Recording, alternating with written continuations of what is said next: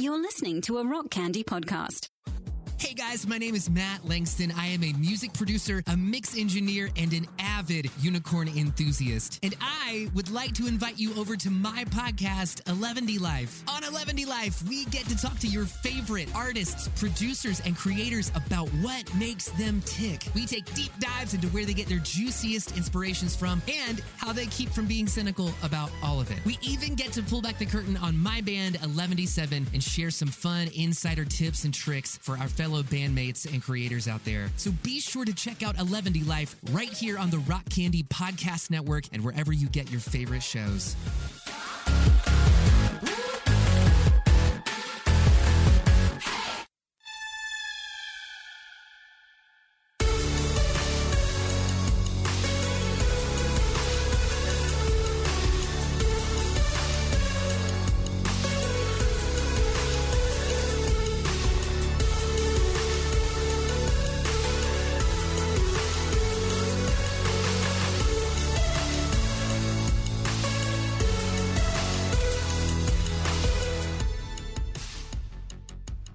This is Sacred Tension, the podcast about the discipline of asking questions.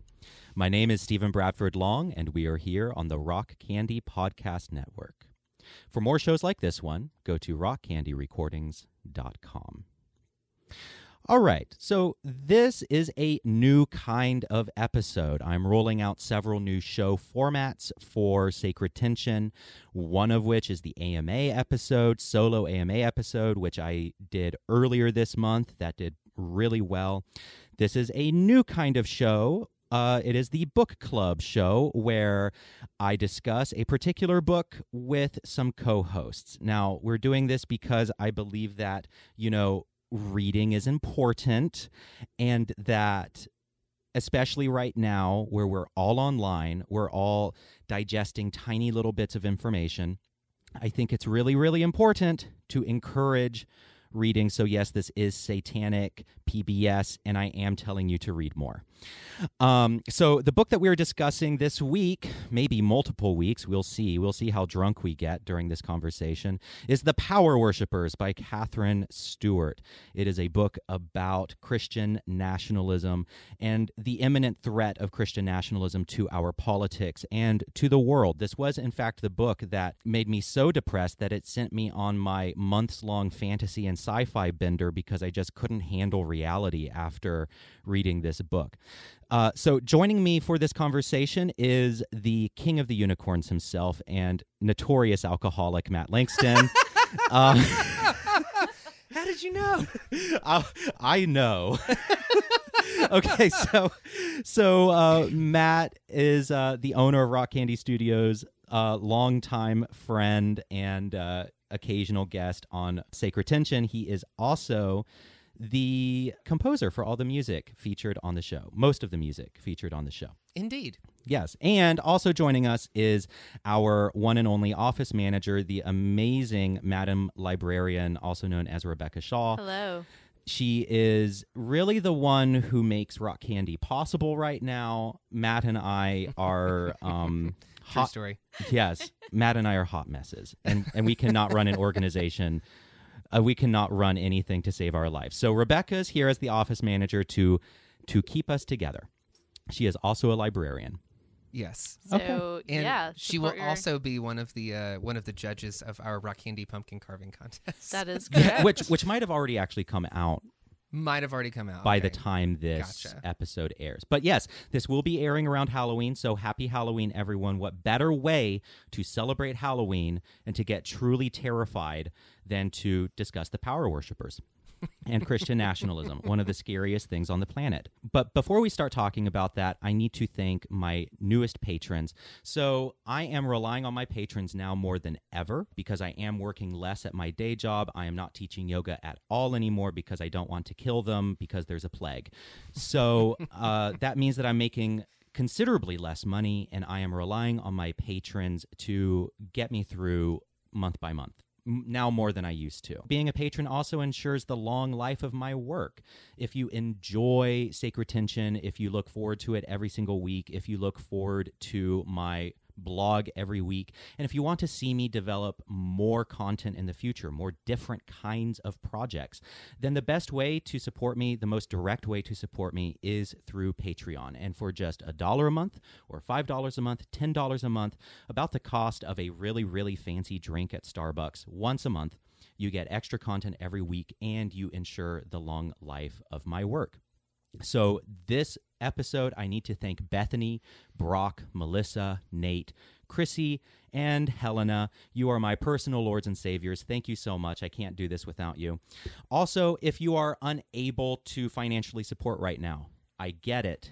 The economy is a dumpster fire right now, and I really need you to first and foremost take care of yourself and your family, and you might not have the margin. Well, one of the other best ways to support my show is to just leave a 5-star review on Apple Podcasts. That helps our digital overlords know that my show is worth sharing with other audiences. So it really, really does help. This week's Apple Podcast review is from Malibu 5880. And they say, fantastic podcast. I listen to a number of podcasts. SBL's Sacred Tension is my number one. His guests are engaging and interesting. And his side stories, Bodies in the Dumpster, for example, are fun to listen to as well. Okay, so Bodies in the Dumpster, that is a patrons-only story. You have to subscribe to get that story. It was truly traumatizing. It traumatized everyone involved. So that is another reason to subscribe to my Patreon. What a lovely review, though. Isn't it? Isn't that nice? It really is. That is just kindness put out into the Yes, world. it's very sweet. I have not yet gotten a, raving, frothing at the mouth negative review, but I'm waiting for it. I delete all of them so you can't see them, Stephen. That's how that works. That's very sweet of you. A filtration system set up. All right. So finally, this show is sponsored by TST TV. It is a streaming platform put out by the Satanic Temple. They have all kinds of amazing content on there. They have feature-length films. They have documentaries. They have live streams, rituals. They also have some kinky stuff on there if that's your thing. And you can get 1 month free by using my code at checkout. Sacred Tension, all caps, no space. All right. Well, how is everyone? How are we doing? Are we ready for this? We have alcohol in the middle of the studio. That's it. It just on the ground. I was going to say a mountain of alcohol. It's a smattering. It's a smattering. I would call it a smattering. It's a good little stash. All right.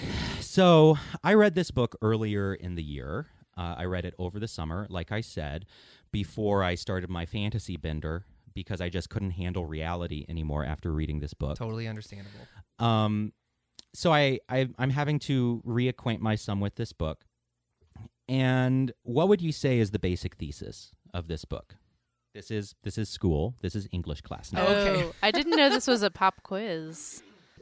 Yeah, no, so normally I'm the kind of person who really has to stay out of politics just for my own mental health.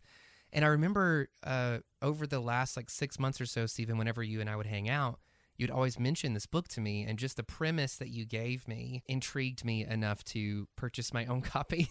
So I went out and I got it, and I was kind of shocked to discover that my entire life I had grown up in this very Protestant evangelical home in churches, and there's always this weird sort of hazy film around our religion, and it was always so closely married with politics, and all of the people who I knew who were Christians somehow voted Republican, and all of these different hot button issues like abortion, reproductive rights, and everything always seemed to be at the center of all of the election cycles. And I remember all of the rhetoric and the dialogue that my parents had growing up, and different people within the church, people even within our church telling us that, to be a Christian, they didn't see how you could be a Christian and not vote for the Republican Party. Right. And all of this, you're getting this information as little as 5 or 6 within the church.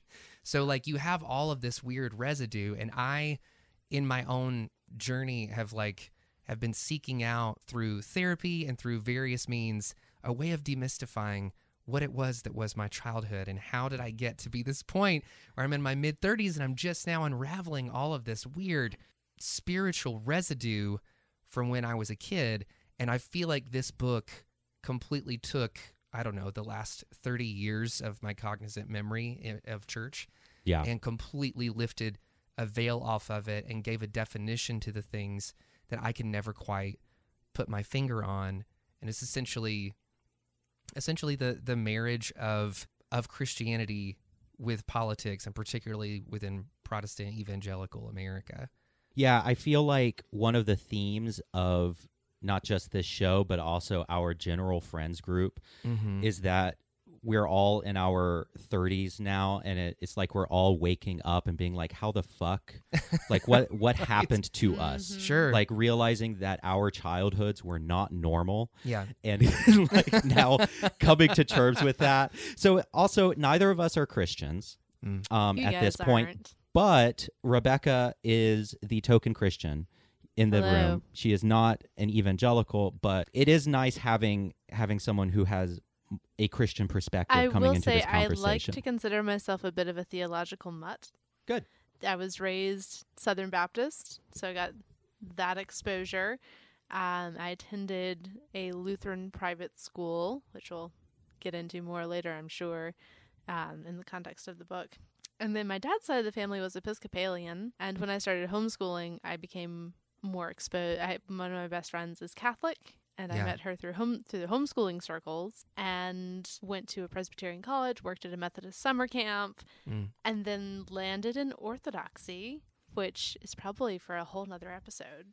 I wanted to start this conversation off with a definition that she gives of Christian nationalism. So Christian nationalism is the topic of this book, and basically how it's encroaching on almost every level of public life, or trying to at least encroach on public life, and how it is infiltrating almost every different level of government as well. So here's what she says. This is from page 4 from the introduction. Christian nationalism is not a religious creed, but, in my view, a political ideology. It promotes the myth that the American Republic was founded as a Christian nation. It asserts that legitimate government rests not on the consent of the governed, but on adherence to the doctrines of a specific religious, ethnic, and cultural heritage. It demands that our laws be based not on the reasoned deliberation of our democratic institutions, but on particular idiosyncratic interpretations of the Bible. Its defining fear is that the nation has strayed from the truths that once made it great. Christian nationalism looks backwards on a fictionalized history of America's allegedly Christian founding. It looks forward to a future in which its versions of the Christian religion and its adherents, along with their political allies, enjoy positions of exceptional privilege and power in government and in law. That's an incredibly succinct way of putting it. Yes. So we all, I feel like, grew up in this. Yes. Yeah. And so what were your experiences like growing up in this Christian nationalist setting? Like Oh, things boy. that you took for granted, that you were told that now in our 30s we don't take for granted anymore, and we're starting to question. Oh my gosh, that might even be too broad of a question. That's a lot, Stephen. Yeah, I mean, I feel like I we know, talk I'm about sorry. this a lot, and I feel like the book puts a much finer point on any of this than maybe any of us would be able to. But for me personally, one of the things that resonated so strongly in this book is that Katherine didn't only write this book, but she also wrote one called The Good News Club. So I was a part of this program when I was growing up called Child Evangelism Fellowship. I was recruited from a small private Christian academy by one of their leaders who came into our school because we were a Christian school, and she said that she was looking for teenagers who were really passionate about the gospel and were passionate about evangelizing people and changing our culture. And so at the time, I'm probably, 14, 15 in school. And this absolutely, I Baby was Matt. like, oh yeah, I was like, this is totally my thing. Uh-huh. Like none of my you other friends were. You were a youth group kid. I was absolutely a youth group kid. Like I was zealous to a fault. I had very few friends because everyone was so damn sinful.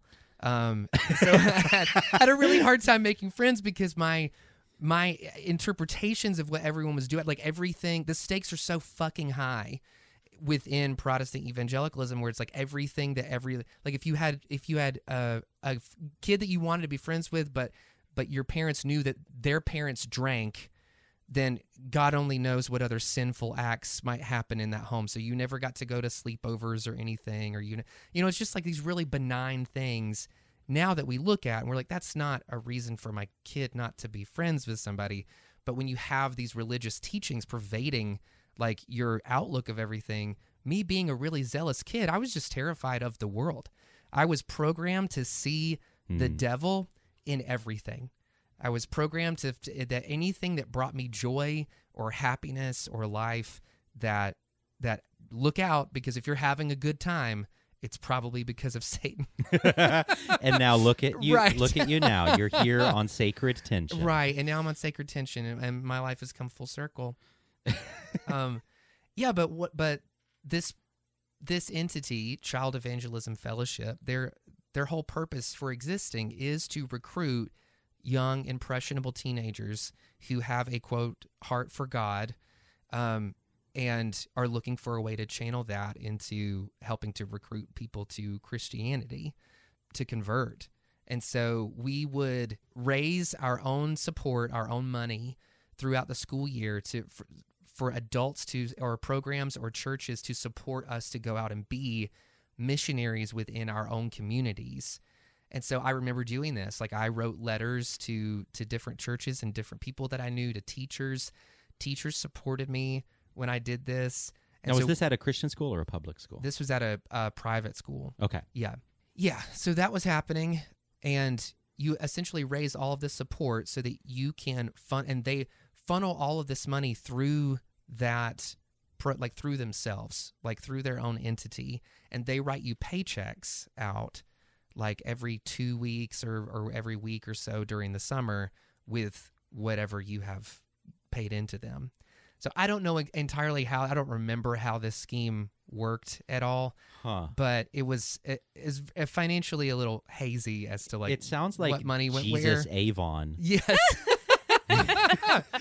So we would but with go, children. It's an evangelical pyramid scheme. Yes. We would go. They called us the creme de la creme of our youth groups. Did they really? Yes, of our schools. I mean, they laid it on thick. We were the chosen few who were to go to these camps during the summer. And so before you can go out and be a member of Child Evangelism Fellowship, you have to go to a training camp. Well, this training camp, there are tons of them that happen all across the U.S. and all over the world. The one that I went to was in the middle of nowhere, Georgia. So they kind of isolate all of these kids together, and you go through a very rigorous and extensive training for a week, essentially like them teaching you how to tell Bible stories, how to use visual aids to tell Bible stories, how to go into schools and essentially give, the creation story, the salvation plan, and all of this within a matter of, oh my God, I don't know, 45 minutes. So are you able to do a dramatic performance oh my God. of the salvation plan? I wish. I was always that kid who was like, I almost didn't make it through my because training. you couldn't remember because they give you all these visual aids and stuff, and so you have to get up in front of all of the like head storytellers and tell the story, and they like train you on everything, decide whether or not you're ready, because this message is really important. Like this is what they tell you. If you get in front of these kids and you mess this message up, you're making God sad because you should have had your shit together to begin with. And you never had your shit together? I'm telling you, it's pretty intense. Like, I'd almost want for somebody to go do, I don't know, a documentary on what these camps are like, because It's kind of mind blowing. Wow. So this Yeah. so by the way, quick tangent. This is the part in the book where she's discussing how Christian nationalism is trying to infiltrate schools. Right. But side note, I did an episode with Shalise Blythe about After School Satan, which is a campaign of the Satanic Temple, which is a satanic after school club, specifically in areas where what is this thing called? The Good Child News. Evangelism Fellowship. Child Evangelism That was the Fellowship, Good Good News News Club. Clubs. It is. They put on the Good News Club. Okay. Yeah, where only places, so they only go to places, to schools where this is active, and they try to provide this alternative.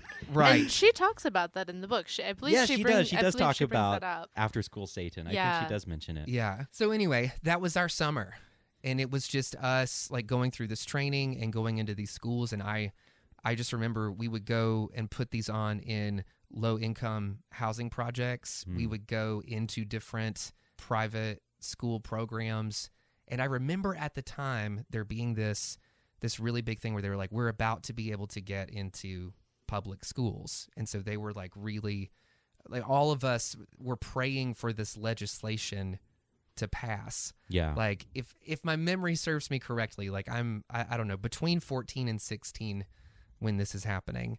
But yeah, I was super into it. I was super zealous, and I thought that I was doing the right thing.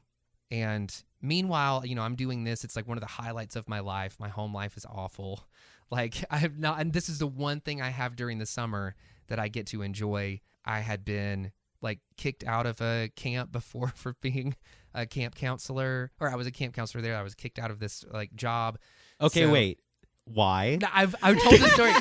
No, I don't want to derail it, but it's an awful story. Who did you fuck? I promise I didn't fuck it.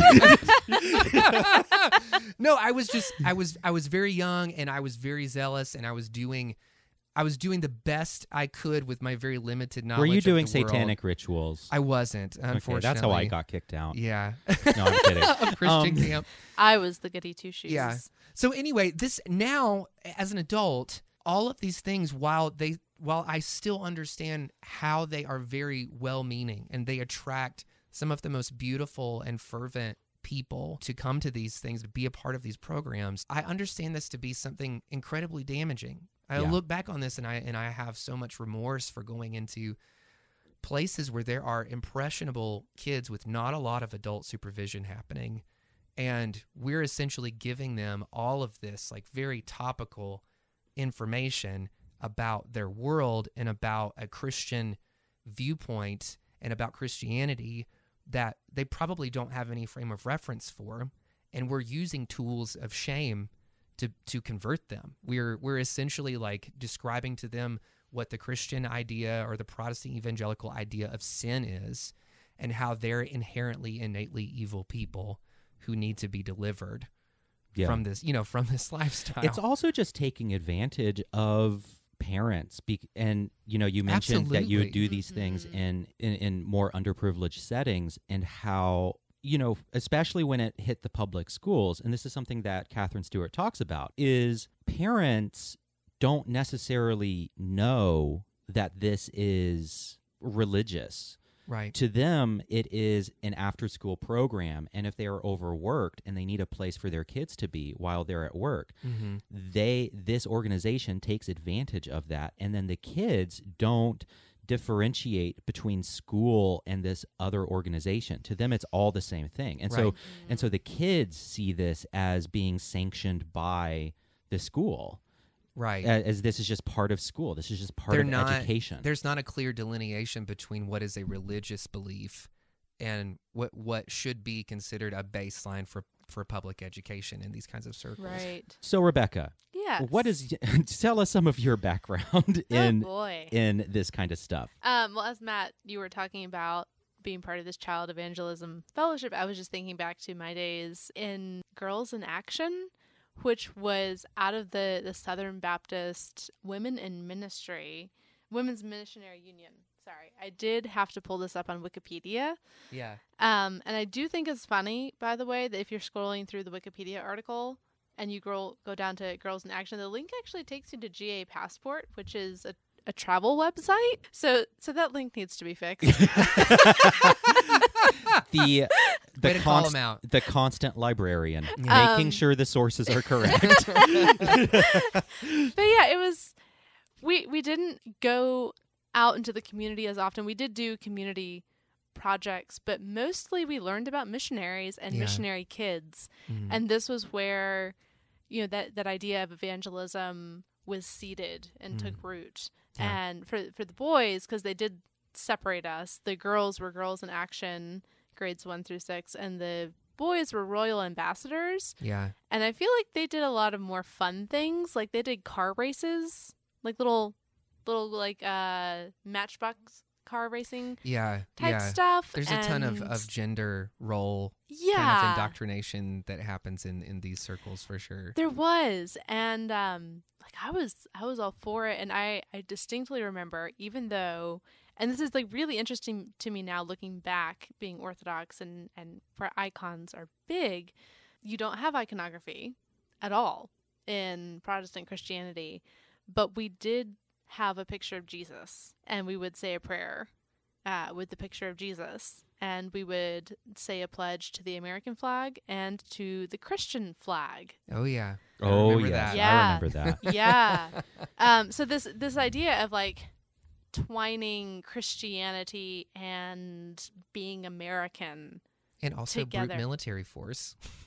Yeah, just like this whole Onward Christian soldiers. This Oh, kind yeah. of You guys sang that? glorifying of militarization. Right. And yes, you of are being a young warrior. soldiers. Oh, Yeah, you're a culture warrior. I have a deep dive into like being a Christian warrior. Were you the one who was in Christian karate? Yes, that Were was you the one that telling was us that me. story? Okay, if we could you tell us some Yes. of that? Yes. yeah. So So- this is tangential to Katherine Stewart's book, but the theme think it here is ties in. but the theme here is the same. I mean, the Yeah. theme here is so It's co-opting one thing. bring your It- mic a bit closer. Sorry, I'm not used to Yeah, you're good. You're good. You're good. speaking into a mic. Yeah, no, the idea is the same because you're co-opting this other, like, quote unquote, secular thing Yeah. and Christianizing it. You're claiming something that was never Christian in the first place Right. and saying that you're reclaiming it, Right. Right. which is not a thing. It's like the Borg. It's It- like it's- assimilating yeah, it is. everything. Yeah, It's it's a spiritual assimilation. type of manifest destiny where Right. everything that has ever been ultimately deserves to and needs to be co-opted Yeah. into a Christian It's version the of itself. evangelization of martial arts. Right. Which and it was interesting because it was a mixed martial arts style, so it wasn't a specific style. It drew from kung fu and tai chi Yeah. and taekwondo. It drew from all these different backgrounds, but it was essentially a Bible verse memorization program. Mm-hmm. Everything was renamed. Yeah. And So I- every single move. Every single move, every single stance. So what were some of the names for the different here's moves? here's fun. The belts. Uh-huh. They were not just white sash, yellow sash. No, Right. it was the fruits of the spirit, which are love, joy, peace, patience, kindness, goodness, gentleness, and self-control. This is so good. So This is great. Yeah. So they were named after this specific Bible verse talking about the fruits of the spirit. Mm-hmm. And each move that you had, your blocks, your punches, your stances, your katas, Right. even. What are katas? Katas are your forms. Okay, got it. Different words for different, histories. But your forms, long forms, short forms. Or as and- they would call them, your loaves and fishes. Well, they were That also sounds named. that sounds like something else. They were also named after the fruits of the spirit, so they coincided with your belt color because they incorporated all the moves that you learned at that level. Right, right. And this really is kind of a brilliant Oh, it is. indoctrination program. Yeah. It's No, brilliant. it is. And you had a Bible study, so you would get a folder with your uniform and your belt and your materials, and you would get a folder that had all of the moves that you would learn at that level, and for each one there was a Bible study, and you had to memorize a verse. So in order to progress to the next level, you not only had to show that you knew all of the physical material for that level, you had to have a Bible verse memorized for each move. And so by the time you got to black belt, you had hundreds of verses memorized. Wow. Right. And here's my favorite part. When we broke boards, which is really fun, they had us shout hallelujah. Yes. Oh my God, I love this. So good. And I'm picturing, like, taking this fantasy one step further, like this squadron of Jesus ninjas coming out of a van. No. They were called warriors. Of Jesus warriors. Which is, they were little warriors for the little kids and warriors for the, like, adult teenage class. Right. So, like, I'm just picturing, like, okay, we're going to have a protest at a Planned Parenthood.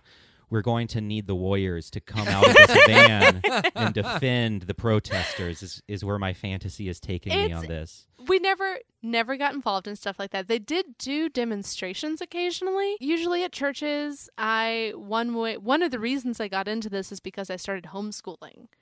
Again, tying in with her book. Now, I started homeschooling because I was in 5th grade at a private Christian school and got called a bitch. And was like, I don't want to go back. I actually didn't know what it meant at the time. I showed the note. It was written on a note. I showed it to my mom, and You still don't know what that means, Rebecca. Don't lie. I mean, Just kidding. weren't we were all three of us. We were nerds. We were. We were all three of We us were were nerds. sheltered, We were too. all bullied mercilessly in school. Yes. And so that's the thing is these programs and I have my, I don't need to go into it because my audience is sick of hearing me talk about my past. But these places provide shelter for nerds like us. Mm-hmm. Yes. Right? Like they Absolutely. provide a safe place for us to explore our unique skill set. Right. If you're a Christian teen in this culture, you're not having sex, you're not masturbating, you're not drinking, Or you're you not are, but experimenting feeling with really drugs. bad about Right. it. Right. You have all these different things like you're not hanging out with any of the kids who are out there having fun, who don't have all of these weird and you're not having spiritual- conversations about them either. Right. Which It's also it's ties forbidden into to her talk about book, them. where she talks about, these things just aren't being talked about. And Yeah. this ties in specifically to the issue of abortion, which she brings up throughout the book as a Right, running theme. right. So I want to cover that specific Yes, chapter I do about too. reproductive rights later in the show. So I do want to get to that. let's definitely cover that topic. I think this is I think we've got a good sort Foundation. of like, a 1,000-foot view of like, this is how weird and like a subculture of a subculture that we kind of all came from. So all of these things made sense to us. They did. It hit on a really fundamental level. And coming back really quickly to the evangelism thing, Matt, I know you and I had talked about this previously. Vacation Bible School, Mm-hmm. Yes.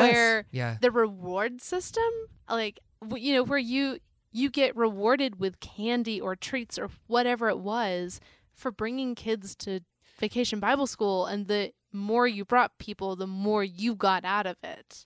And specifically preying on lower income families. Yes. Mm-hmm. For this specific purpose. Right. Yeah. Not of evangelizing kids. And so I was in a missionary setting my entire life. Which is different than a missionary position. Which is very different from a missionary position. Now I spend most of my life in a missionary position because my sex life is very vanilla. But You were saying. I was saying, oh God damn it, what was I saying?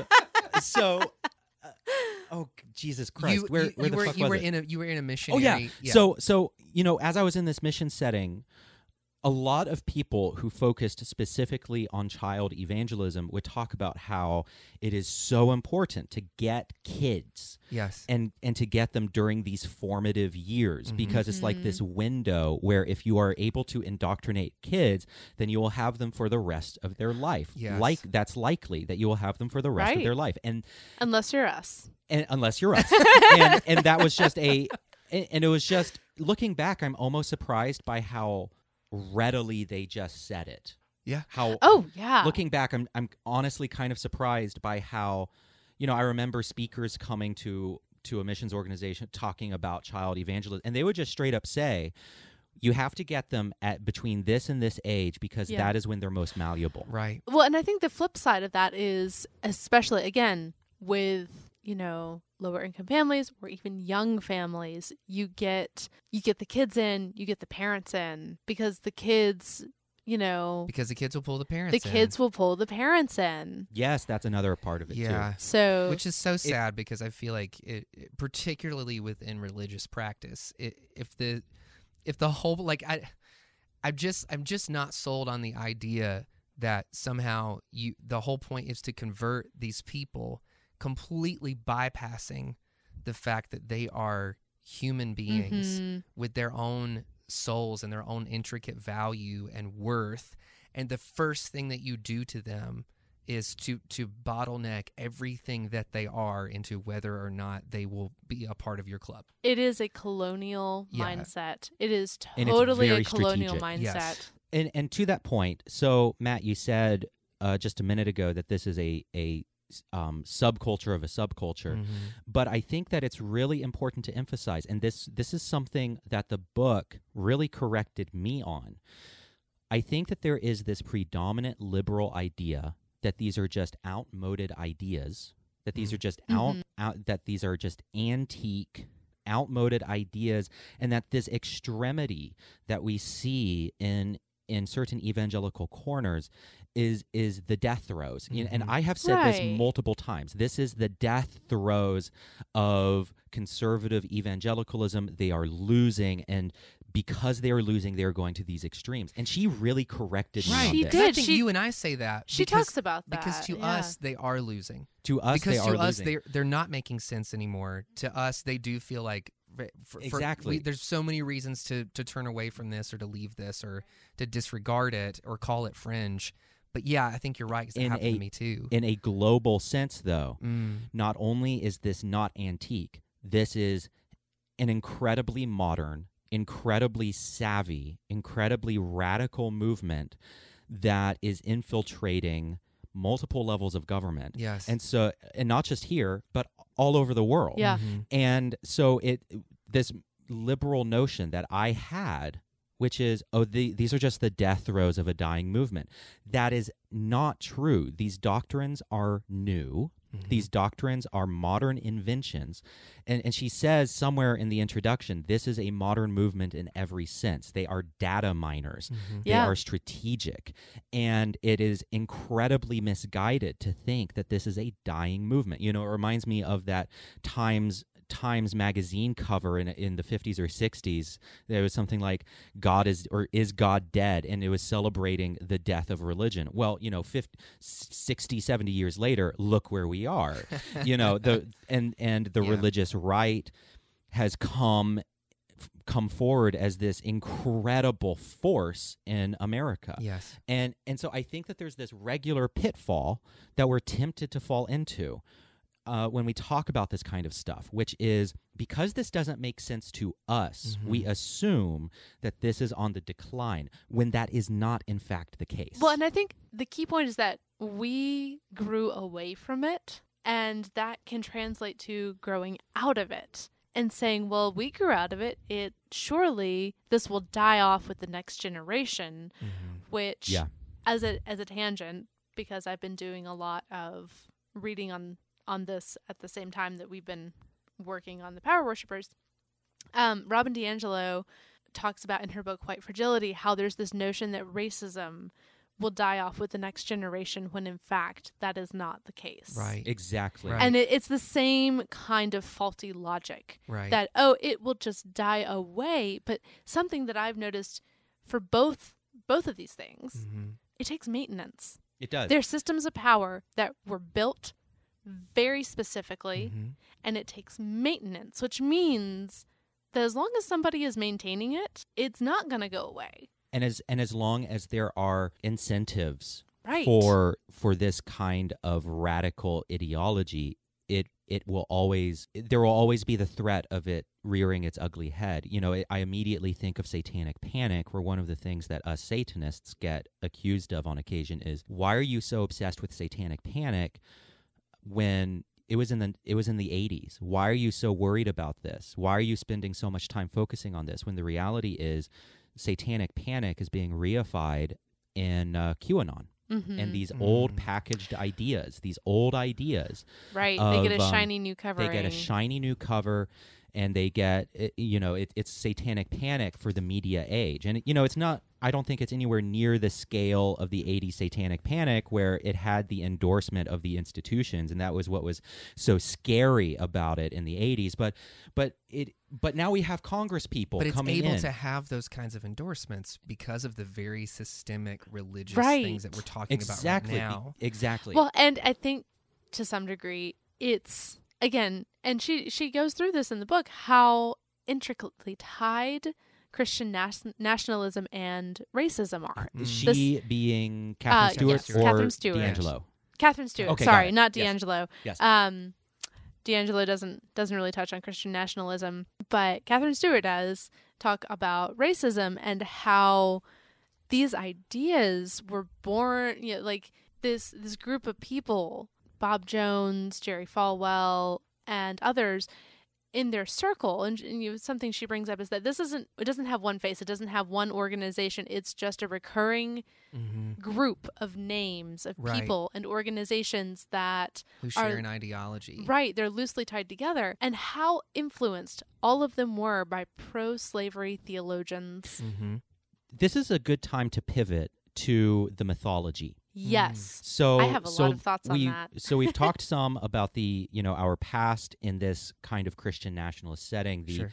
infiltration of this ideology into children's settings and the goal to capture the hearts and minds of children. Right.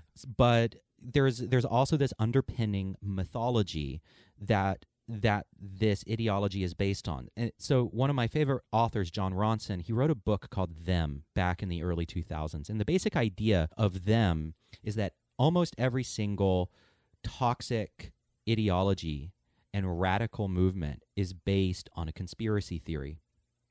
And so he goes and hangs out with white nationalists. He hangs out with crazy militia people in Oregon. He does all kinds of stuff, and he identifies core conspiracy theories. And so I would say that the myth of the Christian nation is the core conspiracy theory of this movement. Absolutely. I would agree with that. I think one of the biggest things on that facet of this book that struck me was the mythology of America being founded as a Christian nation. Absolutely. That's it. That is entirely it. And the fear that we are wandering away The from fear that we're wandering away from that. But as I was reflecting and preparing my notes for this, something that I was thinking about was how there are two other underlying myths that kind of got smushed together to create that myth of Christian nationalism, which is, first and foremost, and this comes primarily from Protestant Christianity, Right. the myth of the lost years of the early church. Right. Everyone that I knew growing up talked about, trying to get back to the early How church. pristine it was. How and how perfect it pristine, was. right? And how can we re-achieve that? And so that what that turns out being is like house church. Yeah, I was just thinking this is a big thing Right. with the house church movement. The house church movement. And so there's this idea that those are lost years when in fact that history is incredibly well documented. It's Eastern Orthodoxy. It's Eastern Orthodoxy. We know exactly what the fuck it is. And this, we know exactly what it is. But and I was thinking about this the other day. My grandmother was a Southern Baptist who staunchly believed that Catholics were not Christian, and the only way that statement makes sense is if you consider the lost years of the early church. Right. And so that myth is very powerful. Yeah. And it's this idea of returning to. So Peter Enns, who's a biblical scholar I really love, he talks about in the Bible, there's a portion of the Bible which he calls the deep history. And the deep history is the Book of Kings, Book of Samuel, the first 5 books, The Torah? The Torah. Thank you. I was like, is it the Pentateuch or is it the Torah? What's the Pentateuch? Is that It's the next set. It's the next set. Okay, Yeah. so but basically how those it's a deep mythology of and he's a Christian, so he's approaching this as a believer, but how those first books of the Bible are a political mythology to help explain the underpinnings of the Judaism that emerged Right. from the Babylonian exile. Right. And in a way, this is kind of a similar thing. It's It a myth making. is. It is this timeless, it's like this timeless mythical era. It's this ideal, it's this Eden that they're constantly trying to hearken back to. Well, and the interesting thing is when you phrase it as in, these are the lost years, it gives you freedom to imagine what it might have been like, which It becomes a Rorschach test. It- You can it impose your does. own You start to take goals your onto own, that. You take your own Right. liberties with it. Yeah. right. And so the other underlying myth that contributes to, this Christian nationalist thing is the idea, and this is specific to American Christianity because there are Christians in the world who are being persecuted in Sure. Absolutely. many different ways. This is specifically aimed at American Christianity, Right. the myth of persecution. Right. Right. We are not persecuted in this country. Which is an at interesting all. thing because in the church you're taught that Yeah. that everything is out to get you, that you are constantly being persecuted. Yeah. And that was one of the things that I never quite understood as a child or as a teenager growing up. Was I how- never did either. was all of this talk about how persecuted Christians were, but at no point, except for like not having any friends or a social life, did I feel persecuted because I was a Christian. Yeah. It was just like, Yeah. well, I thought the whole like freedom of religion thing means that I get to believe this and they get to believe that, and I'm not to Right. impose a belief onto someone. Like, yeah, I feel like it just becomes this really slippery slope where everybody else is wrong and you have the right thing, and like the world just can't help themselves, and so Yeah. yeah, it's a dangerous ideology. It is, and that this is how, for someone outside of this who hasn't grown up with it, Yeah. looking in on it, it can seem so baffling. Right.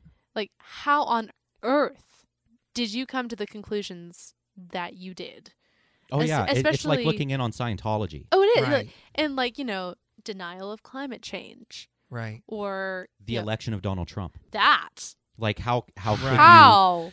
you... So... How? And so the primary, so we've identified several myths here. One is the Right. myth of the lost years of Christianity, the early church, which people can impose their own fantasies onto. The other myth is the myth of Christian persecution. But then the myth that the myth that Katherine Stewart really hones in on is the myth of the Christian founding. And I think the primary culprit behind this is a man named David Barton. Yes. And David Barton, and I have some history with David Barton. Oh, Not really? personally. You saw him on Grindr one time. I was not David Barton's rent boy. No, David Barton is, I think, one of the primary architects of the Christian nationalist movement, and he is their historian. But his history is really this fictionalized myth making of the Christianity of the founders. When the truth is, the founders, they were culturally influenced by they were they lived in a Christian culture, but some of them were highly skeptical of religion. Jefferson was, Thomas Paine was. They were highly skeptical of organized religion, and especially being so close. I mean, not too far removed from a group of people who literally came here, like. Yeah. Right. Because of religious persecution. Right, exactly. And Barton wrote a particular book called, this was several years ago now, and it eventually got pulled by the publisher because inaccuracies. The historic inaccuracies were so grievous. It's called The Jefferson Lies. And basically he tried to frame this. He tried to frame the narrative that we have about Jefferson, that he was primarily secular. He was a defender of church and state. He was skeptical of the church. Just all of these things that we take for granted about Jefferson, which are true. He says that is a lie propagated by secular historians. And I'm going to jump in here and say my family has history with Thomas Jefferson, can be traced back on my dad's mom's side. Uh-oh. And get out. I never read any of Barton's work. I wasn't familiar with it, but just because I grew up in this, deeply Christian environment, Yes. I had the assumption that because my family was Christian, Jefferson had to have been, had to have held the same beliefs that I saw in my family. And no one ever corrected that.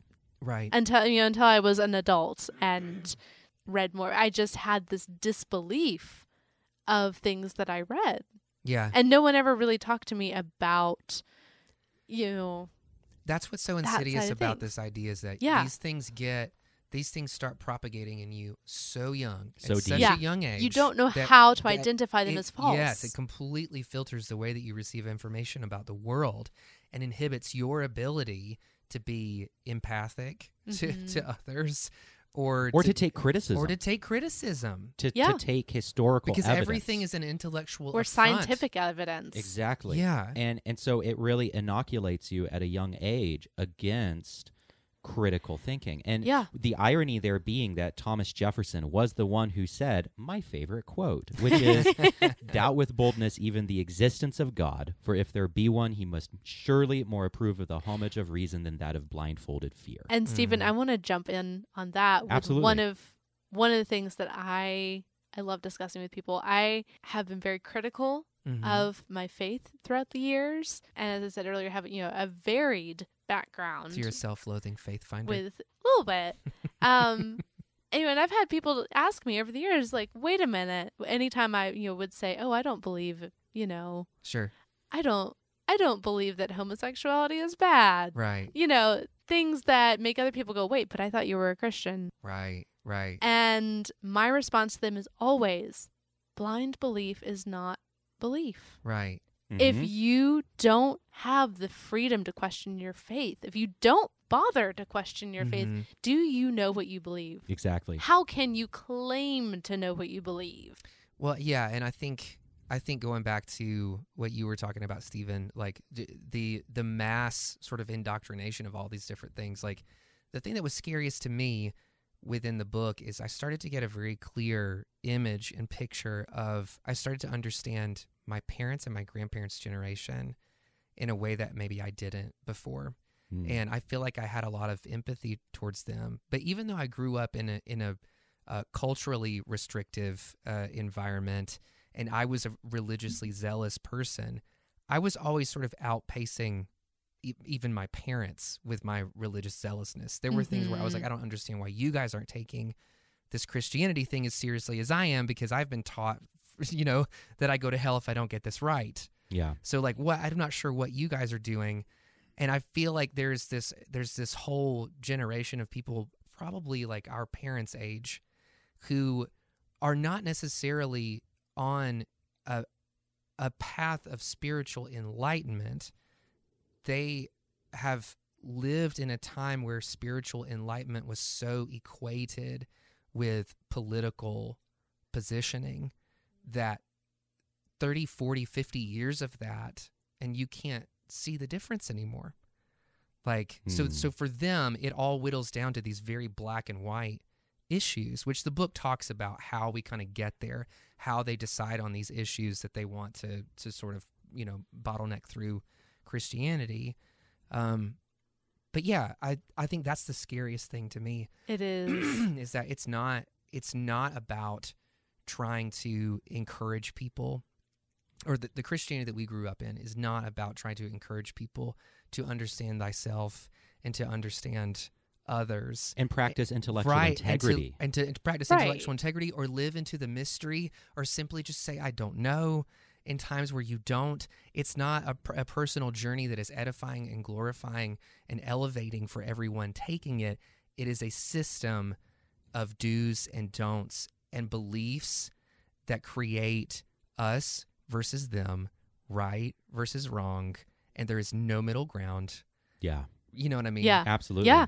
I don't know if either of you ever experienced one of these, but as Halloween is coming up, and it is... Are you talking about the Hell House? Yes, I am. Ooh.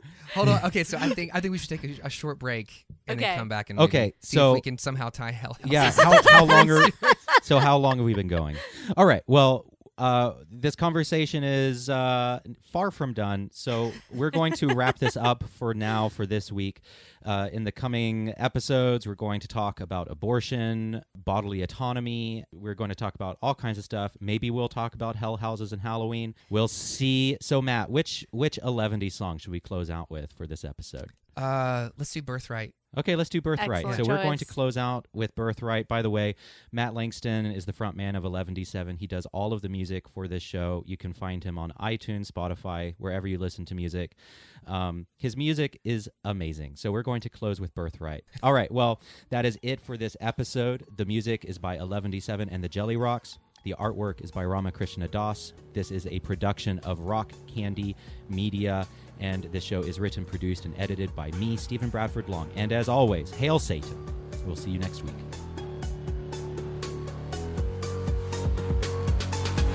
Tell us some clever metaphor. Sing us a hymn or strum us a power chord. How about I just try and say something honestly? I don't think I have what you're asking for.